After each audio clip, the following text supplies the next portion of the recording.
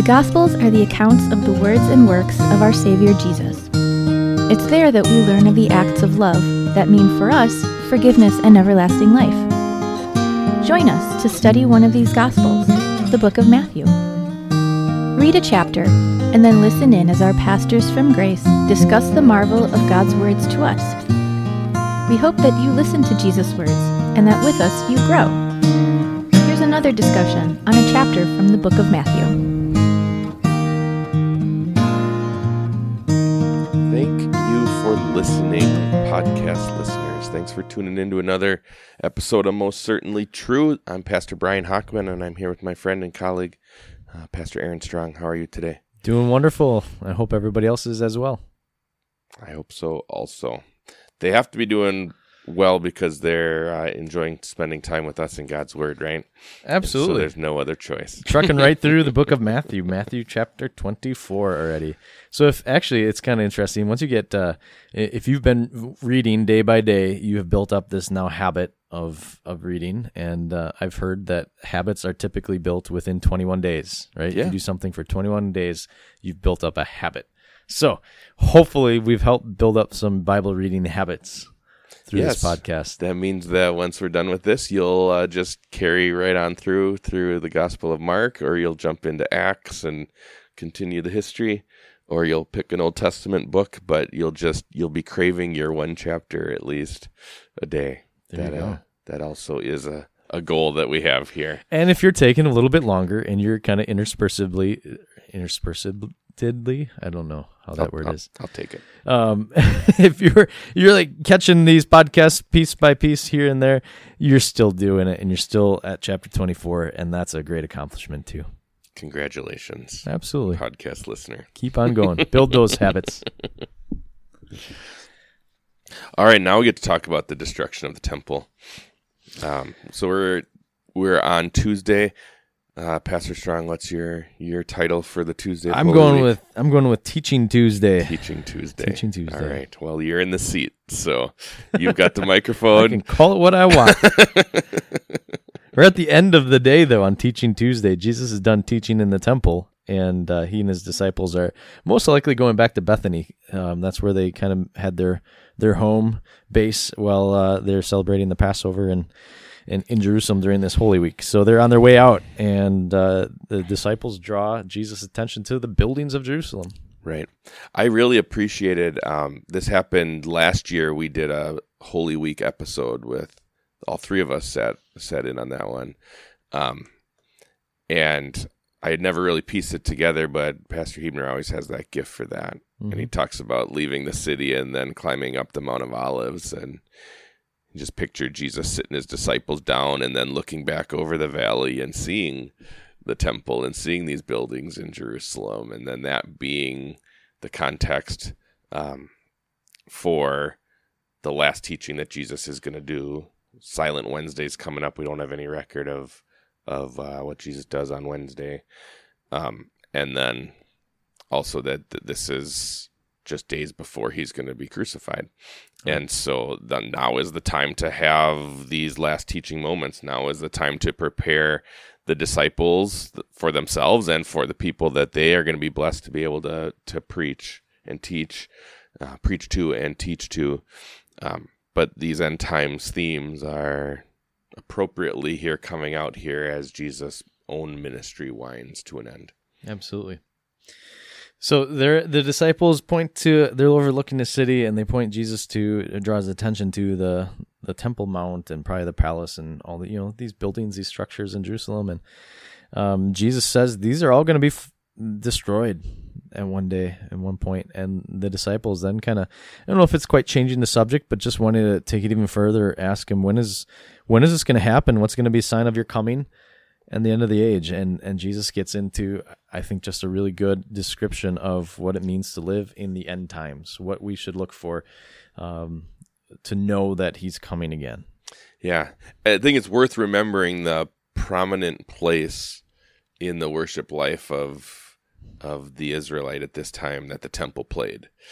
So for Jesus to just casually drop that in, that temple's going to be gone soon. Like, hold on. Right. Wait, What? Not having the temple was the worst part of the Babylonian captivity. It got rebuilt by Zerubbabel, and now Herod has added these improvements. But this was the place. This was the church. This was where the worship happened, where the sacrifices were made, where the people had their encounters with God. And so for Jesus to just drop that in there, this temple's going to be destroyed, we could certainly understand the follow-up questions. Like, we're going to need to know a little bit more about that. So Jesus in his response actually kind of intertwines, I think, the two topics, both of the last day and his second coming, and also the fall of Jerusalem. And that's, I think, important for us to keep in mind as we read this. It helps us maybe understand it a little bit more. And maybe just a quick run through of this. I think up through verse 14, he's definitely talking more about the last day and what's going to come, although a little precursor for, I think, the fall of Jerusalem. But then verse 15 and probably through like 25, he gets more into the destruction of Jerusalem or the fall of the temple. And then back to 26, he kind of comes back now to the last day type stuff too, and especially in the context of verse 30 here. Then will appear the sign of the Son of Man in heaven, right? And so here's what the coming of Christ again on the last day is going to look like. So you got to kind of keep in mind that this is, sometimes some of these prophecies, just like Old Testament prophecies, had like two dual fulfillments, whether it was kind of in that more immediate of time and then further on. So too is this kind of description of what Jesus is laying before us. There's going to be some more immediate time of a fulfillment with the fall of Jerusalem, but also a longer-term fulfillment on the last day. Yeah, I was just going to say a point that you just said really well. This is not uncommon for biblical prophecy to have multiple fulfillments. Right. This was a part of the way that prophecy was told many times. I think of Isaiah 7, the sign for Ahaz, it's Emmanuel, and that those words, they have some fulfillment in the son that's going to be born to Ahaz, but also then obviously quoted by Matthew, Jesus is Emmanuel, God with us. 2 Samuel 7, it talks about Solomon as being the son of David, but Solomon will sit on a throne that will never be taken away from him, and there's David's greater son. And so it's talking not just about Solomon, but forward to Jesus. The prophet Joel has prophecies that in these last days, young men will see visions and old men will dream dreams, and that's previewing and predicting Pentecost, but also last times and then Judgment Day. So it's not at all uncommon for prophecy to have this multiple fulfillment. So don't read Matthew 24 or see this destruction of temple and end times and feel like that's just us inserting where we want to, well, this must be pointing this way and that must be pointing to that. That's not at all what's happening. This is an element that of prophecy that you can see in many, many different places in Scripture. Absolutely. So Jesus begins by giving a whole bunch of signs that will appear leading up to the last day. And hopefully you can read through them. I'm not going to hit on all of them, but every time I read through this list, a couple things strike me. One, these things are happening now. Yeah. Like currently in our day and age, nations fighting wars, rumors of wars, famines, false prophets, people falling from the faith, all that kind of stuff. That's happening now. And so I think that's just a stark reminder that Christ coming again on the last day could take place at any moment. And whether that would be 2 seconds from now or maybe another 2,000 years from now, who knows, right? But it's a good reminder that we are living in the end times right now. Technically, if it comes 2 seconds from now, no one will ever hear this podcast. This is true. You may not ever hear this if Christ comes again before this makes it to the airwaves of the podcast world. But which would be a glorious thing. That would be awesome. But if you are hearing these words, you know that we lasted for more than 2 seconds. Absolutely. The other thing that strikes me though too is I just imagine the disciples looking around at their day and age and being like, Jesus, these things are happening now, too. Yeah. And that's the reality. So I think it's just important for us to keep in mind that we live in the last days, and there's seriousness to that. Jesus doesn't tell us these things that we have to live in fear. like, oh my goodness, Christ is coming again and whatever. But it's this idea of making sure we're prepared. And that's, I don't want to step on toes for the next chapter, but that's what Jesus gets into is this means you have to be prepared. And what does this look like for the Christian to live each day with a prepared heart? It's all good. I like to lay some breadcrumbs for people to follow. Come back now and listen to the next episode. But it's just, it's important. We see these signs around us, and Jesus doesn't tell us to make us afraid, but the reality of this is what the world, one, is going to look like. So don't be surprised. But two, know Christ is coming back again and be ready. And I think this is really key for living a life in a world that Jesus describes like this.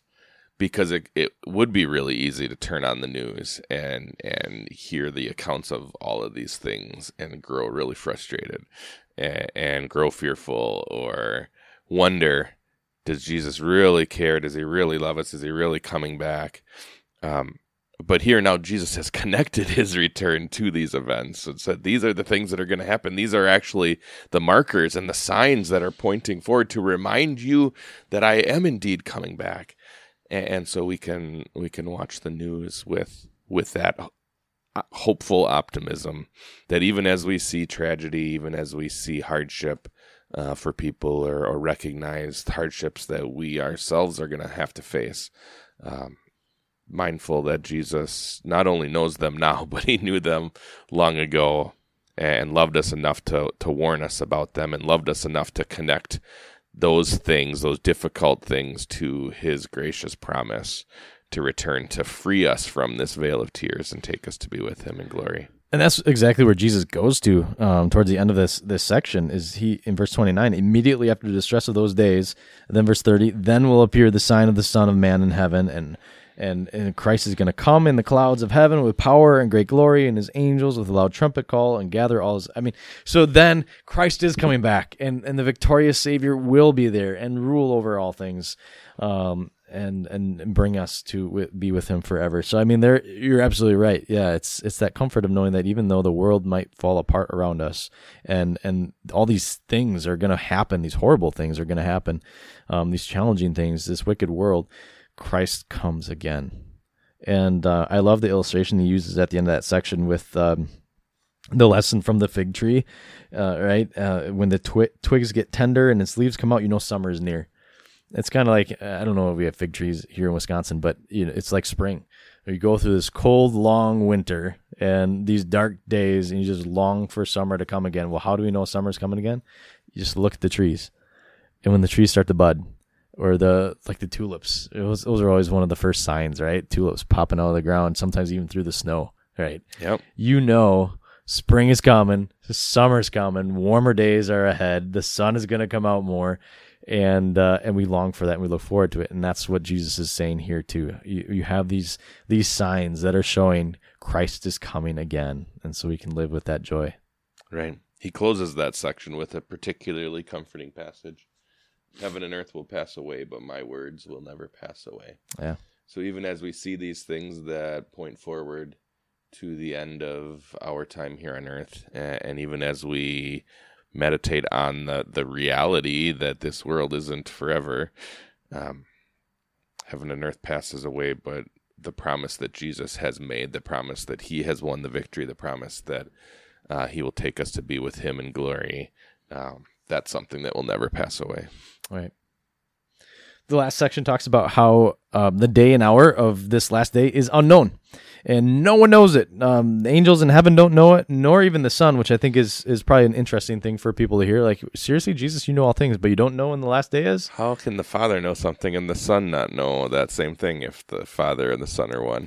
Here we just have a real clear reference to Jesus' dual nature, and both as God and as man. And as true God, he absolutely knew, but as man, he entrusted himself to the Heavenly Father just as much as we do, and in that sense, does not know that last day. So, but he just gets further into this and uses the description of a thief breaking in a house. I don't know any thieves that call you up and schedule an appointment to break in. Leave a Post-it on the right? door. I'll be back at 2. They come when you least expect it. And that's what the last day is going to be like too. And God in his wisdom, doesn't tell us the last day. And I've probably said this before when we talk about last day things, but if we all knew when the last day was going to come, how horrible would it be? It would be horrible. Absolutely. Oh, if we knew that August 30th at 5 p.m.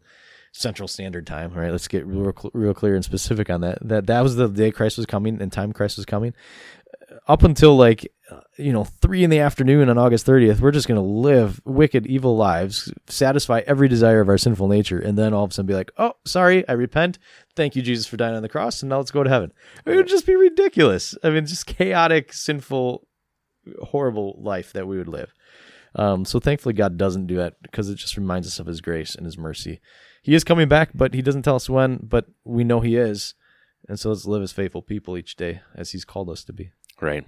And it also brings to mind then the truth that we don't have a promise that we'll make it till the day that Jesus comes again. Right. So even if we did know when Judgment Day would be, we would still have no promise that we would be alive on that day. But I agree, it would be detrimental to our faith. It would be detrimental to the efforts and mission of the church if we knew the specifics about the return of Jesus. But rather, Jesus leaves it with this call that he's coming soon and that his return is imminent and that we need to work while it's day, because soon the night will come. That keeps us working for him. It keeps us trusting in him. It keeps us living watchful lives all the time instead of, I better start watching sometime later. God knew what he was doing when he kept secret, and as he does currently keep secret the timing of the end of the world. And he wraps up this chapter with an illustration of a servant and how when his master is away, how are you gonna treat the house and everything else. And this illustration always just makes me think of like a teen whose parents leave for the night, right? And the teen decides, well, I'm going to throw a big bash. I'm going to throw a huge party. And it's too many. It gets out of hand. Too many people there, and the drinking goes nuts, and the house is just trashed. And then the parents, something goes wrong, and they end up popping in at like midnight in the middle of this party, and they're like, "What in the world's going on?" And just how your heart just sinks as a teen, like, "Oh, I'm busted. I should not have been doing this," right? And that's how the picture here is that how we're going to live our lives. Yeah, I thought I had time, but I thought didn't. I had time, right? Jesus wasn't supposed to come back so quick, right? And I thought I had time to clean it up and to fix my life and all this stuff.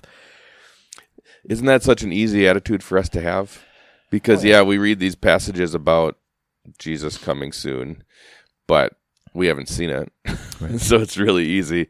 I've got my health, and of course life's just going to continue the way it always has, and I'll start taking care of myself when I get older, or I'll start worrying about spiritual things when I'm in a season of life where I've got more time. Right. But right now I'm busy, and I got to be focused on my career or on my kids, or fill in the blank, whatever it is, the excuse that the devil dangles before us and tempts us to think is more important than being actively watchful for Jesus and his return. Yeah, and going back to this idea of our arrogance, we just think we've got all the time in the world, and we don't have to be serious about our faith and our walk with Jesus each day. I'll fix that. I'll deal with it later. Sometimes it's those life-changing moments. I don't know, the big catastrophe or health issue or loss of job or whatever it is that sometimes shakes us up enough to realize, my time isn't forever long. Yeah, I need to start prioritizing getting serious about life too. You've done that conversation in a hospital before. Oh yeah, with a person that's maybe too young to be in the hospital, and I really got to shape up. I really got to, that's the wake up call. Right. But maybe you haven't experienced the wake up call. Maybe this needs to be the wake up call. Read the words of Jesus and realize, hey, I need to walk with Jesus today. And not put off that walk any longer. You don't know how long you're going to have to make sure that my heart is right with Jesus. I'm grasping on to what he's blessed me with, and want to be ready for his return when he does come again. Absolutely. We know that he's the one who fills us up with faith, that if it was up to us to be watchful, we couldn't, right?